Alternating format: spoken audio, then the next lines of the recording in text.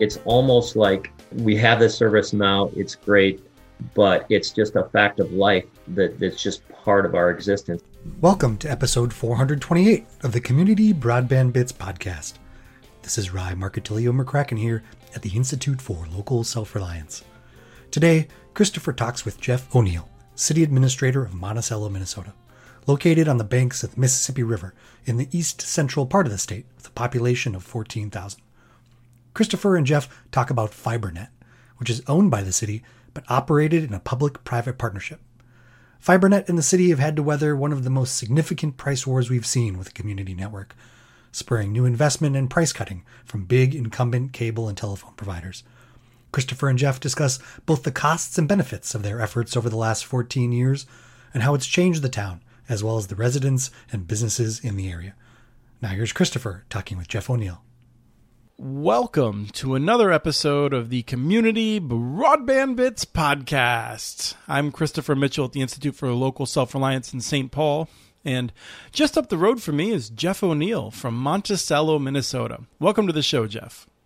Thank you, Christopher. Glad to be here. So you have this saying that I love, but people who see the name of your city will often assume it's Monticello. What is the story with Monticello? Well, thanks for that question. Now you're going to get me talking about history, which I love. The city was settled by kind of second generation Americans, came across the prairie, and they were originally from the colonial states, and they needed a name for their city. And they had that colonial background. They weren't Norwegians, they weren't Germans, and they hearkened to the formation of the country and Jefferson. And there was a little hill on the south side of the river that they looked at, and Little Hill means Monticello in Italian, and it harkened back to Jefferson. So I don't know why it's Monticello versus cello, but that's kind of the wellspring of the name. And you've told me before that there's only one Monticello. Every other place is pronounced the way Jefferson did. Well, I don't know if that's true. It seems like there's probably a geographic break somewhere, but there's 11 other Monticello or Monticellos, and I think it's a mixed bag as far as how they pronounce it. Yeah. So you've been the city administrator for 33 years and just announced retirement. Congratulations on that. Thanks, Christopher. Actually, to clarify, I've been city administrator for about 13 years. Before that, I was community development director. But yep, total of 33 years working for the city of Monticello. It's been great, and looking forward to retirement. Learned a lot and enjoyed almost every minute of it. Well, that means that one of your early projects then was the fiber network, which I believe you call FiberNet. And I always get confused now. Is the net capitalized? Actually, it just depends who you are. It is supposed to be capitalized. Yes. And this was a project that I followed very closely. You've had a series of challenges. You've created a network that offers the best pricing in the upper Midwest for many of the years of its history. And I want to start off by asking you just to tell us what it's like right now. Like, what is the situation in Monticello with the fiber network? Well, right now it couldn't be going better. I mean, obviously, over time, the need for the internet portion of the triple play has grown relative to the two other functions. And it's been highly valuable to the community, of course, during COVID. But even before COVID hit, the utilization of the system and the benefits to the community were really accruing. But of course, with COVID, it's even more important. Our school district is just benefiting immeasurably. We get comments all the time from citizens that are able to do their job easily, seamlessly at home. Our upload speeds are equal to our download speeds at 1 gig, $65 basically covers everything, a great modem and gig service upload and download. So you can imagine that if you live in Monticello, you can pretty much do your job remotely quite seamlessly. So it's really helped our community and its members to work and to study at home. So we're really excited about the feedback we're getting on FiberNet. And Monticello is a kind of place with people, they tend to like to be outdoors, I think. It's kind of been drawn into the orbit of Minneapolis as the boundaries of the exurb sort of approached you. But you have, I feel like, a history out there, the folks in Wright County, of really enjoying the outdoors, just to give people a picture of what the community's like. Well, thanks for bringing that up. Yeah, Monticello is... obviously, there are commuters. It is, in some sense, a suburb, but we are kind of our own freestanding kind of growth area. We've had a great job creation center here for many years. And as such, we've had some really good land use planning around here. We've protected a lot of our open spaces, our green space. We have some great parks, regional parks, and there's nearby state parks. So there really isn't kind of a really strong orientation to the outdoors. The people that move here, many of them stay here just because of proximity to all the great natural resources, lakes, streams, hunting, and then of course the northern lakes too. So yeah, it's a great area for both commerce and development, economic development, but also great amenities with the natural resources we have. The network is owned by the city, but it's a public-private partnership today, and that's how it started almost 13 years ago, 11 years ago. So you're working with Arvig right now. Just give us a sense of how that works out. It's been absolutely fantastic. I mean, Arvig came in to assist us with their expertise and all their knowledge of how to operate the system. We were doing fairly well operating as a city staff, city employees, but we really gained the benefit of the economy of scale by tying our relationship closely to Arvig, just from their expertise in how to operate the system, but also the equipment and the other facilities that they have. They drove down the cost greatly because we were able to take advantage of the economy of scale. So we're operating much more efficiently. Our system is getting lots of recognition from our community as far as being the go-to service. TDS is a competitor in town. They started here long ago, and also Charter. They're great services as well, but we certainly get a lot. There's a lot of input saying, if you want really good internet service, FiberNet's the way to go. And a lot of that's to the credit of Arvig. So we'd like to make sure that everyone's really aware of how great a job they've been doing for our citizens. TDS will forever be stuck in my head as a company that it's nice of you to say that they're offering high quality services. I know they've upgraded a lot. When the city originally went to the voters to have a referendum to gain the authority to build the network, I know TDS opposed it and said that their DSL was perfectly fine. And memorably in my mind, they then went on to talk about how if you built a network, then they would have less incentive to upgrade their network because of the competition. And they said that while they were rapidly upgrading their network. And I will forever, that was the beginning, I think, of my incredible frustration with news reporters who would say things, who would reprint that and say, in one sentence, they would say TDS is investing a lot of money to upgrade their network to a higher quality, to fiber optics in order to compete. They also say they have less incentive to upgrade their network because of the competition. I'm just like, how do you print these things? They're diametrically opposed. But anyway, let's just, if we go back and just do the sort of the 90-second history. As you just noted, you have a network that is really great now, but I'll forever remember the Minnesota Public Radio story interviewing local businesses in the 2006, 2007 era, I think. Maybe it was even 2009, and people were just recalling that time in the late aughts when businesses had to send people home to work from home, not because of a pandemic, but just because they could not get good enough broadband for their locations. Well, yeah, and try to keep it to 90 seconds, but that was really kind of the start of everything. The city's push to install modern fiber telecommunications really sprung from our business community and citizens who were frustrated with having no voice and no opportunity, no leverage to get our local provider to step up and provide what everyone knew was going to be essential service in the future. So it should be clear to everyone that the city Monticello didn't want to get into it just on a whim. We were responding to our community's need. And to the credit of our city council and the leadership at that time, they persevered and they pressed forward. We did give the opportunity to Charter and TDS to step in, fill the void. Please help us out here. And that fell upon deaf ears. So with that, the council said, okay, well, we're going to look at trying to build it ourselves. And we pushed forward. As part of that, there was a vote on whether or not to install the switch to kind of kick off the project or the incentive for the city council. That was a resounding yes. Go ahead, council, you're on the right track. And then we spent 6 months defining what the system was going to look like. What's the operation management team going to look like? How's the fiber system going to be built? The technical sides of things. Right, hand in hand with a private company you're going to be working with. Right, with Hiawatha Broadband. Mm-hmm. What's the governance model? So we basically, we looked at other systems in the country as well. With that, then we went forward and submitted a proposal to the bond market, to the investors and the investment community, and lo and behold, there were funds that came forward that way.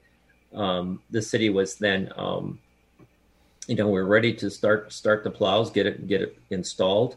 And then the lawsuit hit with TDS saying, well, the city, you're not authorized to use this sort of revenue bond for this type of project. Therefore, we're going to protest this. So eventually we worked our way through that. And well, let me jump in for a second. I mean, I think people should appreciate how frivolous this lawsuit was. The courts dealt with it as quickly as they could. It was dismissed with prejudice. It basically said that you couldn't do this thing that several other cities had already done, and actually it proposed a theory under which you would not be able to use some of the revenue proceeds in a way that almost all revenue bonds are used for. And so there was no merit to it. It was an opportunity for TDS to try to come in and beat you to the market with better services. And magnanimously, you offered to do joint trenching when you recognized that you would both be installing in order that you could both save money. And they turned you down. And it's not to say that I'm not sitting here saying TDS is an evil company. TDS was reacting in a way to defend their market in ways that were certainly, I would say, I might think of as abusive, but they were within the law. But they certainly caused a lot of problems for you. And nonetheless, you persevered. Well, yeah, and thank you. And that your recollection is spot on that. We persevered. The city council, even though TDS started their system, well, they were holding us up in court. The system they said they weren't going to build. We persevered, and we ended up building it. And, the rest is history. There's the good news was the pricing and the service level for our community just improved immeasurably. In fact, the pricing went way lower than anyone expected, where the TDS and Charter pricing was unbelievable and the service was much better. And everyone was somewhat happy in the fact that now we have 3 systems in our community, all of which are providing really good service at a very, very low price. Of course, the flip was because the pricing went so low, much lower than we expected from the competition, then our revenue stream wasn't as good as what we had hoped for at the beginning. So, right. But again, we persevered. It may not make you feel better, but to this day, that is still the most extreme version of predatory pricing that I have seen in all of the systems that we've seen responses where there's a decrease in rates. Ars Technica covered us back in, I want to say 2009, something like that. Charter was going around and cutting people from a product that costs $150 a month to, I believe, $60 a month for a 2-year guaranteed contract with every channel on the system. I mean, anywhere else in the state where Charter operated, that was $150 a month. And they cut that down so low. I mean, we estimated that your community, which is not very large, was saving well in excess of $1 million per year in aggregate because of this, of the crazy low rates. And then that certainly made it very difficult for you and HBC to add customers.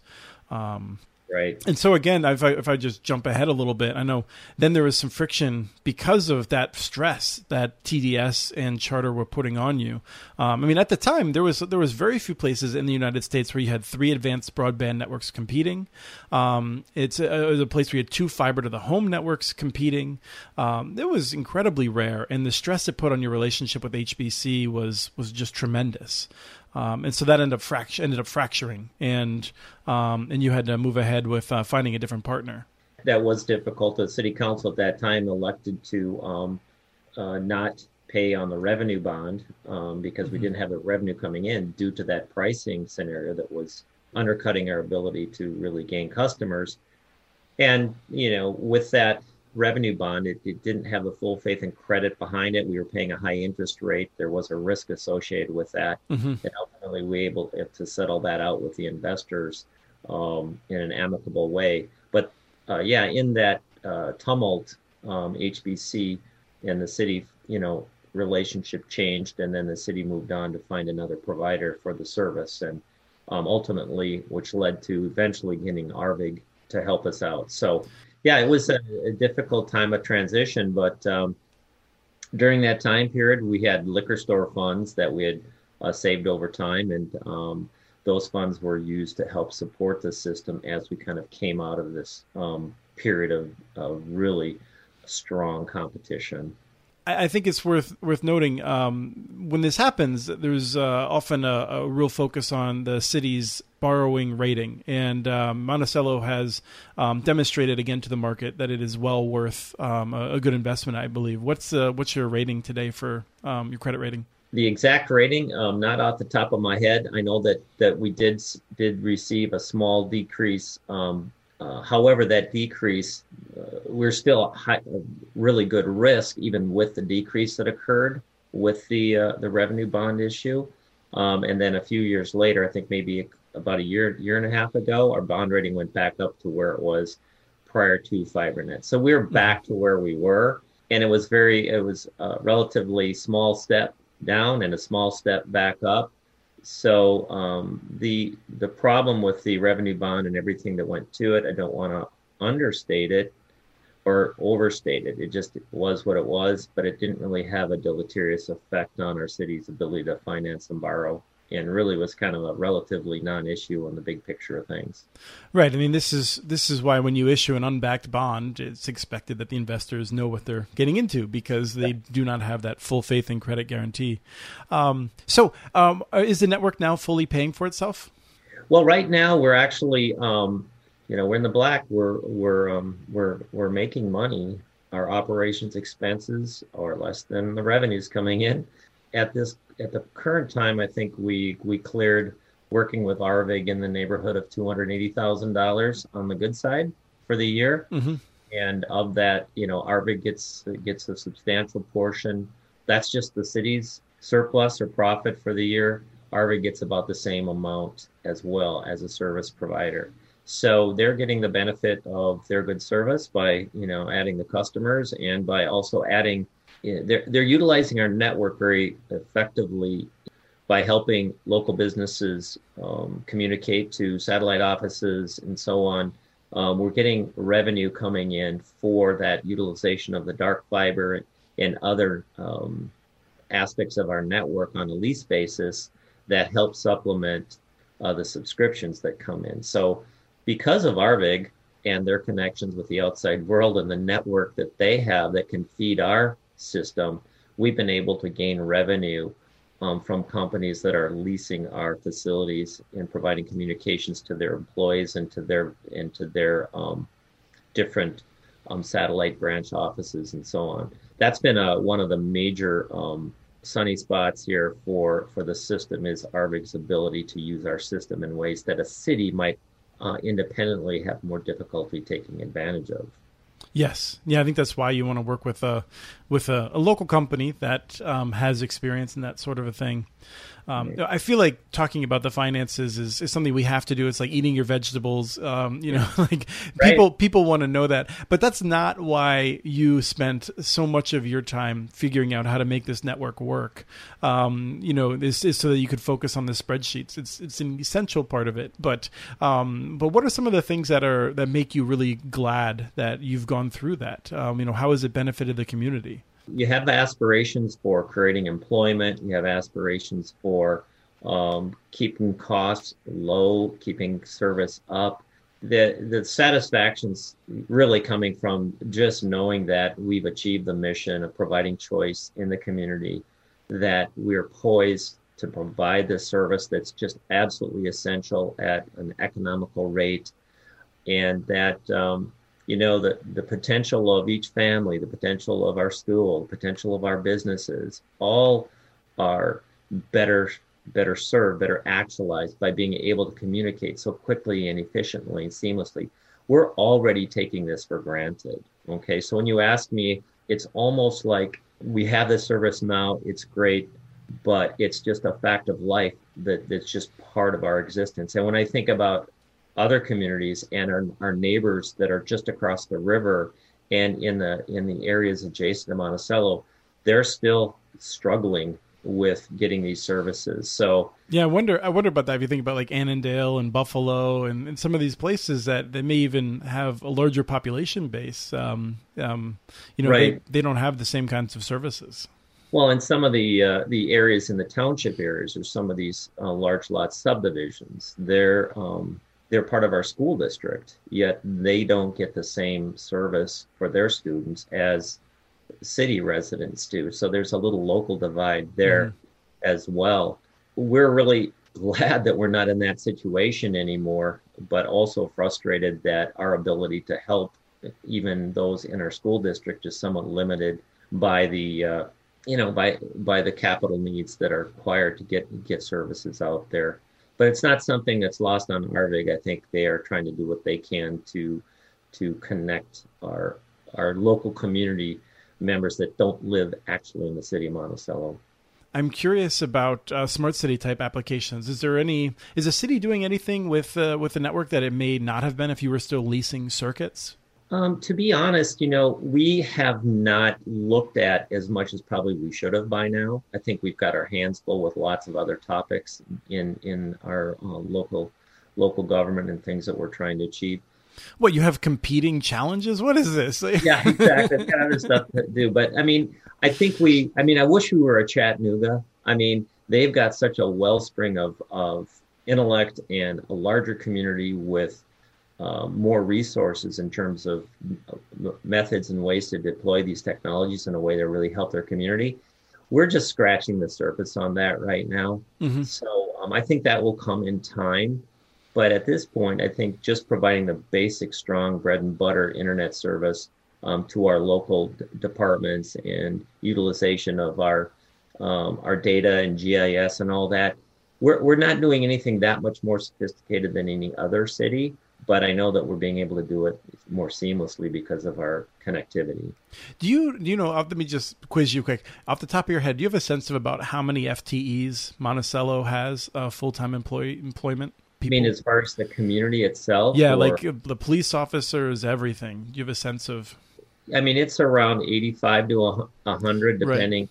You call it, but that's So what you were just saying, I think it's worth noting, like the power board, the electric power board in Chattanooga has more than 400 FTEs alone for doing the services that they provide. And so I think it's worth noting, do you have a sense of advice for other communities that are Monticello's size? How do you prioritize trying to figure out how to handle economic development opportunities and smart city opportunities and things like that? You can't just task 5 people to go off and do it. You have to operate more lean than that. So do you have any advice for others that are wading into this? That's really a good question. I think, one of the things, we could have done is work a little bit harder in identifying the fiber tools that are available through TDS, through FiberNet, to make sure that anyone that's looking at Monticello has not just one option, but they have two, which actually turns out to be a good thing, because now when you set your company in Monticello, you got a fiber backup, because no telecommunications company can say that they're going to stay up and operational 100% of the time. But many of these businesses need 100% operation. So if you have a backup available, that's huge. That's a huge selling point for our community. So I think in the future, we're going to be touting the presence of two systems in our community as being very beneficial. And I think in addition to that, we need to do a better job advertising the functionality and the speeds and the benefits. We do have a number of folks that are programmers that provide coding services to others from remotely, and they just love Monticello because they can upload huge files and it just works great for them. And they just scratch their heads wondering why we don't get the word out more, because there's a lot more people in the world that can do that, and that we probably should have a bigger community of those sorts of talented people working from their homes. So it's almost like, well, we've got it now. We like it. Our community likes it. That's enough. Mm-hmm. But really, it isn't enough. We need to sing the praises a little bit more as to the functionality and benefits of being here. Yeah, and I feel like you also described that, as a city administrator, you need to have thick skin. And so, despite the fact that you've had differences with TDS, you need to make sure that you have a good relationship with them moving forward, because it is in the best interests of the community that TDS feels welcomed to invest in those industrial sites and things like that. And so I can imagine that can be challenging for some personality types. Well, it is. I mean, and it's true. They are a member of our community, and we have to treat them as a member of the community, while at the same time, there is a level of competition. So, we're trying to walk that fine line, being respectful of their efforts, and to treat them in proper way. I mean, you can imagine when they were building their network, while they were holding us up in court, we had to properly go through all their applications for right-of-way permits and allow them and to work with them, helping them with their fiber deployment while they're holding us up in court on our fiber deployment. So, hopefully we did that fairly and properly, and we're respectful and did everything in upstanding fashion in that regard. So, as we're wrapping up, I think we want to make a clarification just so people have a sense of the picture. One is that of the money that's coming in from RVIG that's above the operating costs, some of that money is still being used to expand the network over time for future opportunities, new subdivisions and things like that. Right? That's correct. And then on top of that, the debt that had been used to build the network, that where you came to an agreement with the bondholders to reduce that because of the challenges the network faced, you are still paying for that, and the net income at the end of the day from the network is still less than the amount of that you're paying on the debt. And so your operating expense in expanding positive, but the network is not generating enough revenue to pay for all the debt yet. That's correct. That would be a good sum up on that. Thanks, Chris. Yeah, no, and I think, it's interesting because I just recorded a session with Ernie Staton from Fairlawn, who, don't look down on him, he's an assistant city manager. Ernie's a great guy. He's built a fiber network in Fairlawn, a community that's it's on the outskirts of Akron. It's not super dissimilar from yours. And from the beginning, they said this network is not expected to pay for itself solely out of its revenues. It's essential infrastructure for the community. And so, I think we're going to see more and more places that, rather than playing this game of what can we build solely justified by the revenues, will change, and communities will do more of what you've done, which is to say, you know what, we're going to eat this cost in whatever way we can, but this is really important for our tax base. It's important for our residents. We need to do it.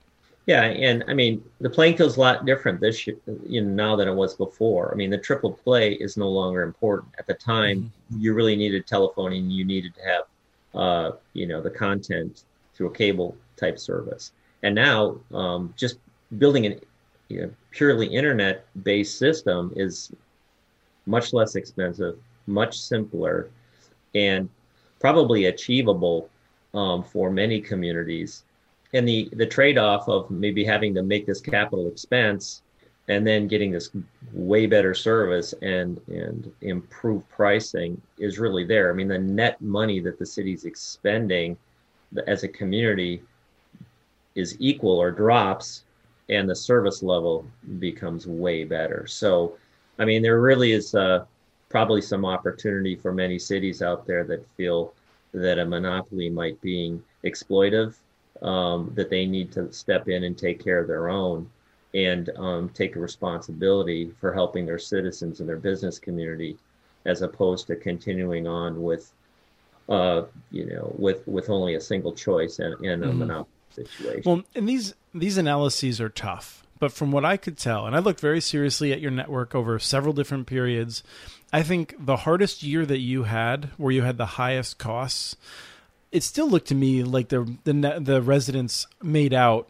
so much better off cumulatively. The amount of money that you had to spend from the liquor store fund and things like that was dwarfed by the amount of money that was saved in aggregate by the low prices. That's money that often went back into the local economy and then came back to you in greater taxes. So, these analyses are difficult, and I think it's important that people recognize we need these networks, particularly in 2020 now.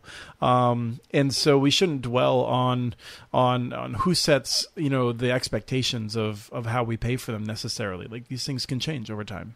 Right. Yeah. And thank you for that. I mean, that really is how things played out and how things are today. I mean, it did take perseverance. It did take investment and a risk. But as you noted, in the long run, the total expenditure from the citizens ends up being less. And you had to subsidize it with liquor funds to get there. But I mean, I tell people that go ahead. If you want to use TDS, that's fine. They're good service, but make sure you shop at the liquor store to help offset the need for helping subsidize the system. But now the subsidy is not nearly as important because it's running leaner and we're getting lots of good revenue. So we're working well with our other providers in making Monticello a great place. Let's end with an exhortation for a shared passion that you and I have. People should go out and support women's soccer. Absolutely. The Minnesota Loons are great. We're both fans. Minnesota United Football Club, but we also want to support the Women Gophers, women's soccer program, all of the other college soccer programs. It's great entertainment, and I think they're often overlooked. So let's support them. Well, I concur. It's just a beautiful game. It's elegantly played by the ladies soccer players with the Gophers and other Big Ten, and even the small colleges as well, the MIAC and the other colleges that are out there, high school. It's a great sport for women. And with Christopher and I have tracked. I have a daughter that played and I coached, and that's great sport. So don't get me going on soccer. Right. We may not have a lot of options this fall, but we might have an unexpected bounty in the spring of those sorts of sports. So. Yep. Well, thank you so much, Jeff. You're very welcome, Christopher. And that was Christopher talking with Jeff O'Neill, City Administrator of Monticello, Minnesota. We have transcripts for this and other podcasts available at muninetworks.org/broadbandbits. Email us at podcast@muninetworks.org with your ideas for the show. Follow Chris on Twitter. His handle is @CommunityNets. Follow muninetworks.org stories on Twitter. The handle is @muninetworks. Subscribe to this and other podcasts from ILSR, including Building Local Power, Local Energy Rules, and the Composting for Community podcast. You can access them anywhere you get your podcasts. You can catch the latest important research from all of our initiatives if you subscribe to our monthly newsletter at ilsr.org. While you're there, please take a moment to donate. Your support in any amount keeps us going. Thank you to Arnie Huseby for the song Warm Duck Shuffle, licensed through Creative Commons. This was episode 428 of the Community Broadband Bits podcast. Thanks for listening.